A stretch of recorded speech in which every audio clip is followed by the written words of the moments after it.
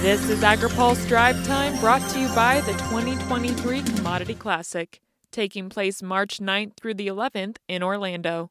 Learn more at commodityclassic.com. Good Wednesday afternoon, I'm Hannah Pagel.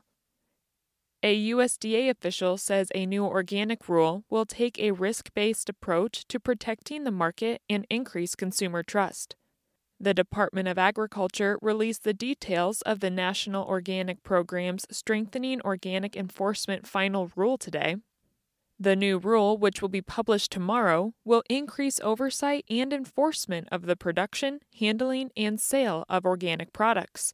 Compliance will be required by March 2024. Jennifer Tucker is USDA's Deputy Administrator of the National Organic Program.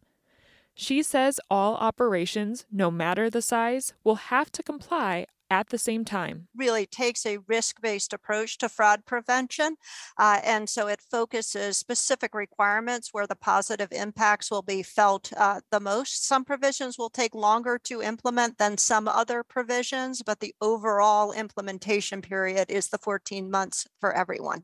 Tucker says the final rule implements 2018 Farm Bill mandates by reducing the number of uncertified organic operations. More types of operations will now need to be certified than needed to be certified before. So Congress, in implementing the Farm Bill, closed what were considered loopholes of uncertified handlers, of folks that were able to be in organic trade without being certified. Those folks will now need to be certified, and that will take huge steps forward in traceability and supply chain protection. She adds that the rule also includes oversight of accreditation and certification activities. Things like certifier satellite office reporting and other things that help us protect the market in a very risk-based way.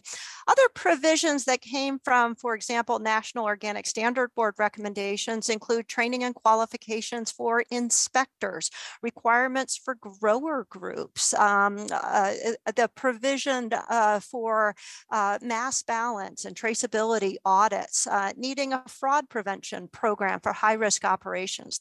Jackie Fatka takes a deeper look at the rule in her story on agripulse.com. A economist says in 2023, there is no major risk for a global food shortage, but there is a risk for reduced availability in some areas. Joe Glauber is a senior research fellow at the International Food Policy Research Institute. Speaking on a webinar today, Glauber discussed the role of inflation on supply and demand in the global economy and said even though Ukraine has lost grain production due to the Russian invasion, other countries are stepping up to meet the need. A lot of countries supplied grain that we weren't thinking about before, countries like Brazil or even India. I mean, India ends up exporting around 7-8 million tons.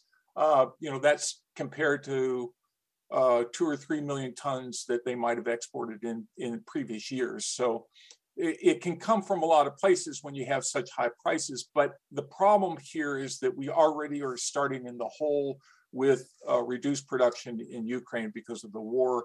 I think we'll just, the bottom line here is I think price volatility will continue. In other news, there are 81 brand new members of Congress and 179 others who weren't in Congress during the 2018 Farm Bill debate. That's according to American Farm Bureau President Zippy Duvall. Even though many lawmakers will have to be educated on the upcoming Farm Bill, there are several key House committees that will be chaired in the coming Congress by Republican lawmakers who represent districts with significant farm production or have an agricultural background themselves. Philip Brasher has the latest on ag connections in Washington in his story on agripulse.com. Now, here's a word from our sponsor. You put everything you've got into securing the next generation of your farm. So why not take it a step further?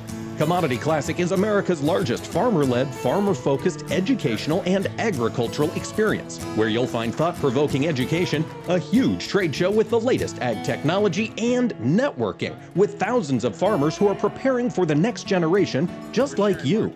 Join us in Orlando March 9th through 11th, 2023. Learn more at commodityclassic.com.